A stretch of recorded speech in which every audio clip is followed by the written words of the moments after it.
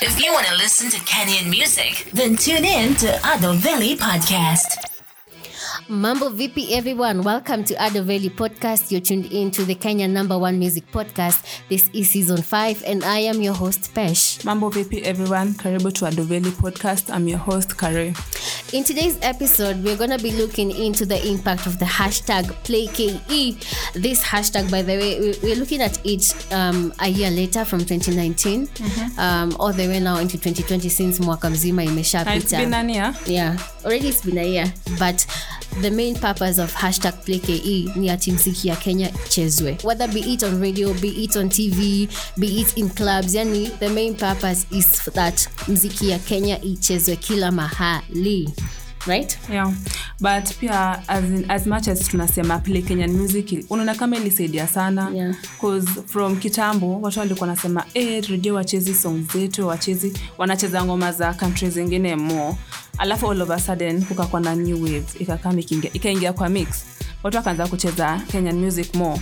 But sasa siko sure kama ni juu ya play Kenyan music watu kuteta ama cause hii wave iliingia kwa muziki ilikuanga tu kila mtu anataka kusikia. Okay, now let's get into why the hashtag PlayKE started in the first place back in 2019 in January. The hashtag basically started in order to get Kenyan music ichezwe on radio, on TV. Let me just nitaje tu Calligraph Jones kwa sababu like it's there. At Search, it's there. Where's it to ignore?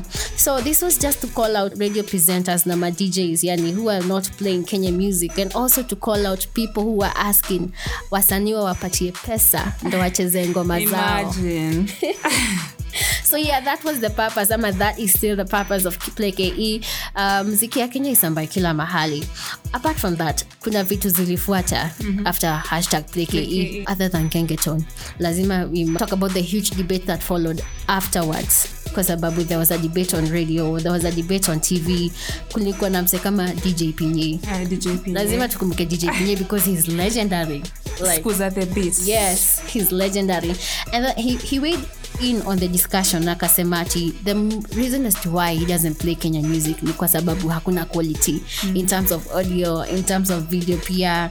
Akasema hizi cheza ethic manze chuki like what kama ma DJs, do you need videos in order to play music kwa club ama kama kwa radio? Sini audio too that you need. Alafu unajua as a DJ unasema there's no quality. So msanii yake kama kupatia song yake usikize, usikenyo hii song haikubambi uzicheza because haina quality. So when urudia tu msanii umwambie hii song yako nimesikia, unafaa kurekebisha this and that. Siku usikiza alafu badala wapatie just positive feedback, unaenda kwa criticize kwa national TV ukisema venye there's no quality. Like kama unataka kuparticipate in play Kenyan music and you want Kenya to have good songs na vitu ziko na quality, peaneni feedback kwa uzuri, not bashing out. Yes, pia venye tumesema about feedback kwa sababu on the same hashtag mostly watu wengi walikuwa wanatafuta zile ngoma mbaya. Nakumbuka kuna track where there was a guy who was holding like a lot of condoms. Alafu ilikuwa trend.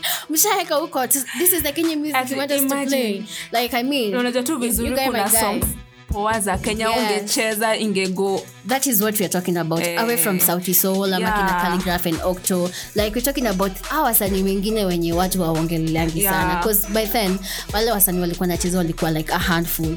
Sauti Sol, Calligraph, Octo, Nyashinski, like watu walikuwa kidogo. Alafu wewe unaenda tu kwa archives unachukua songs sijui zingine. Joker. Like we have to, mimi sikatai ati kuna ngoma wanting in quality. But tafadhali si kupaka the hashtag matope. Baby. Like as in usichase clout that much. Si lazima. But anyway, maybe 2020 is looking great for most of the artists that we play here on the podcast as well. Just watu wasukume, tuwasukume, kila mtu asukume mziki songe mbele. And also as in part of PlayKE, unajua watu nafikiranga ni just Airplay radios wafanya kazi yao, TV wafanya kazi yao na wasanii wafanya kazi yao. But pia mimi unajua a big percentage inaletwa pia na watu mafans watu wanasikiza.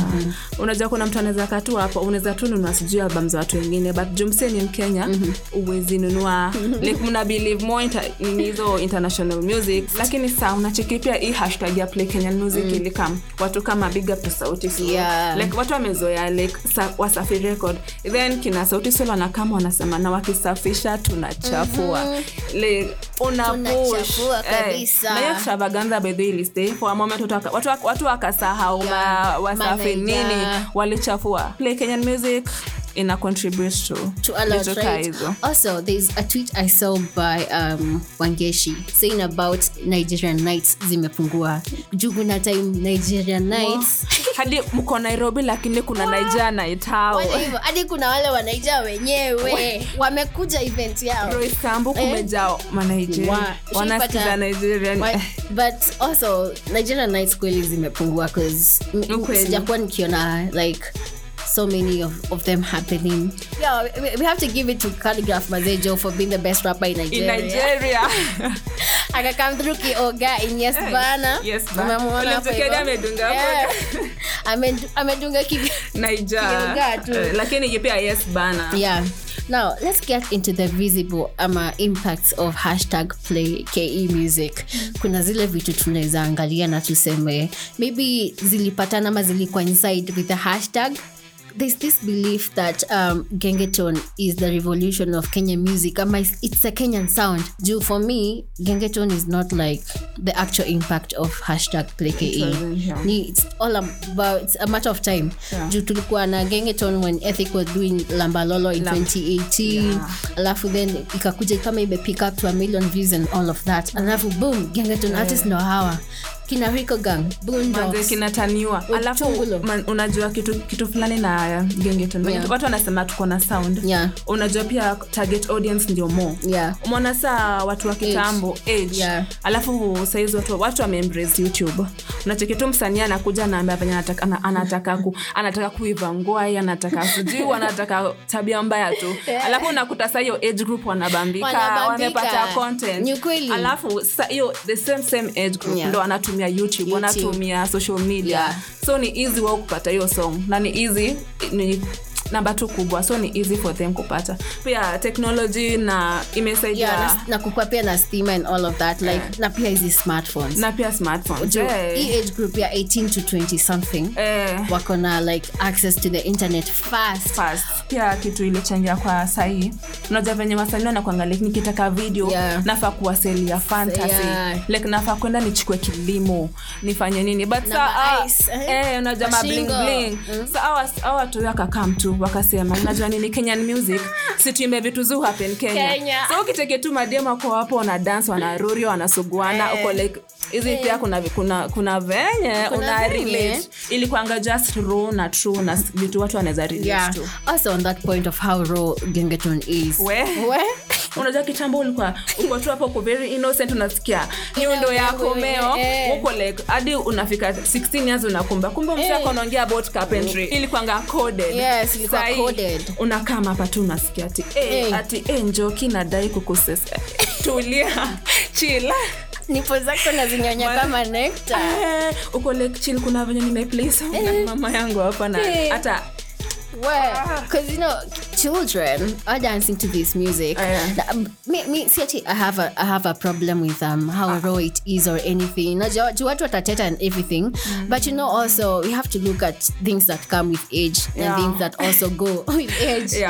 Lakini najua sisi kama kuna mtu anaweza sikiza hii podcast anasema anateta about amezeeka because kuna hii age group kama unaona in your form wanasikiza pia inasonga na age. Kuna place unafika tu hapa unakaa peke yako tu vizuri unasikia mtu anakumsema Mori mbona upendi vaji Mori mbona unajikuna come too fast. But kabla I'm saying even to understand we have no problem with Gengeton. Missing anything against Gengeton at all.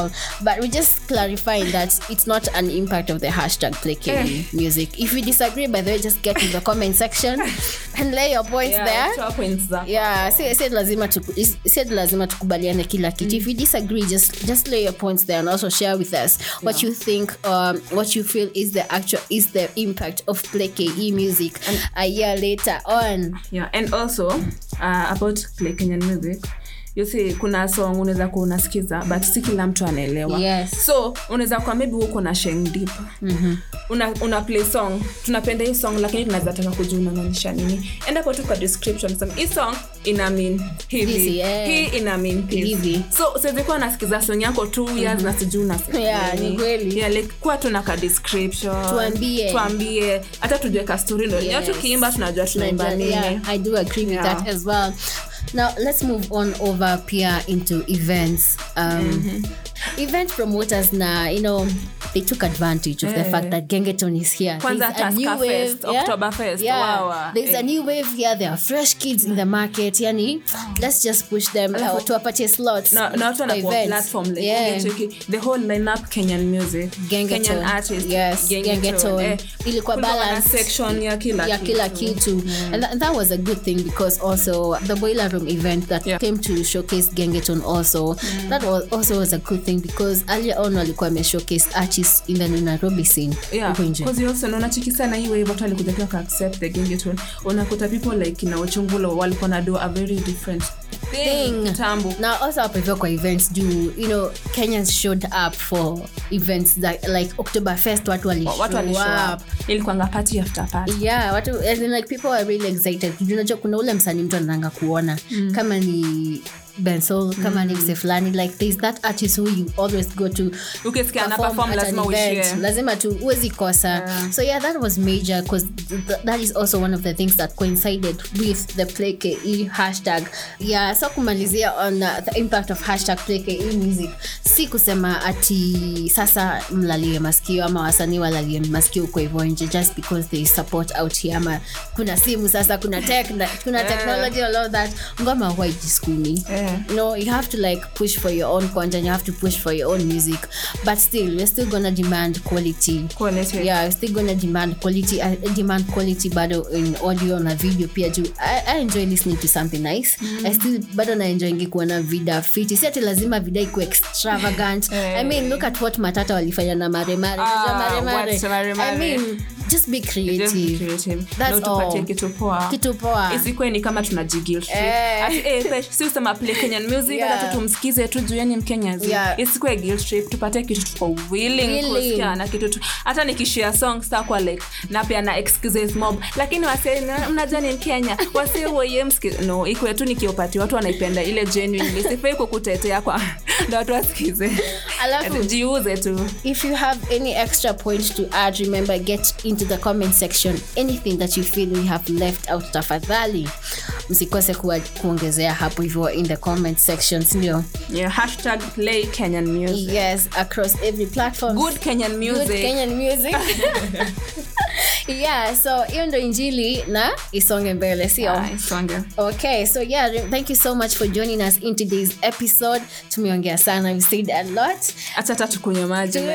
Tukunywe maji kidogo at least. So we do this again in another episode, but also remember to have yourselves a great weekend. Remember, do not drink and drive. Support the good Kenyan music, buy the artist Chika shows, and also buy the merchandises as well. Where can people find you on social media? You can find me on Twitter, Wangare Gikonyo, Instagram @Wangare Gikonyo. And of course, find me on Twitter @Penina101, on Instagram @Penina_10. If you want to listen to Kenyan music, then tune in to Ado Valley Podcast.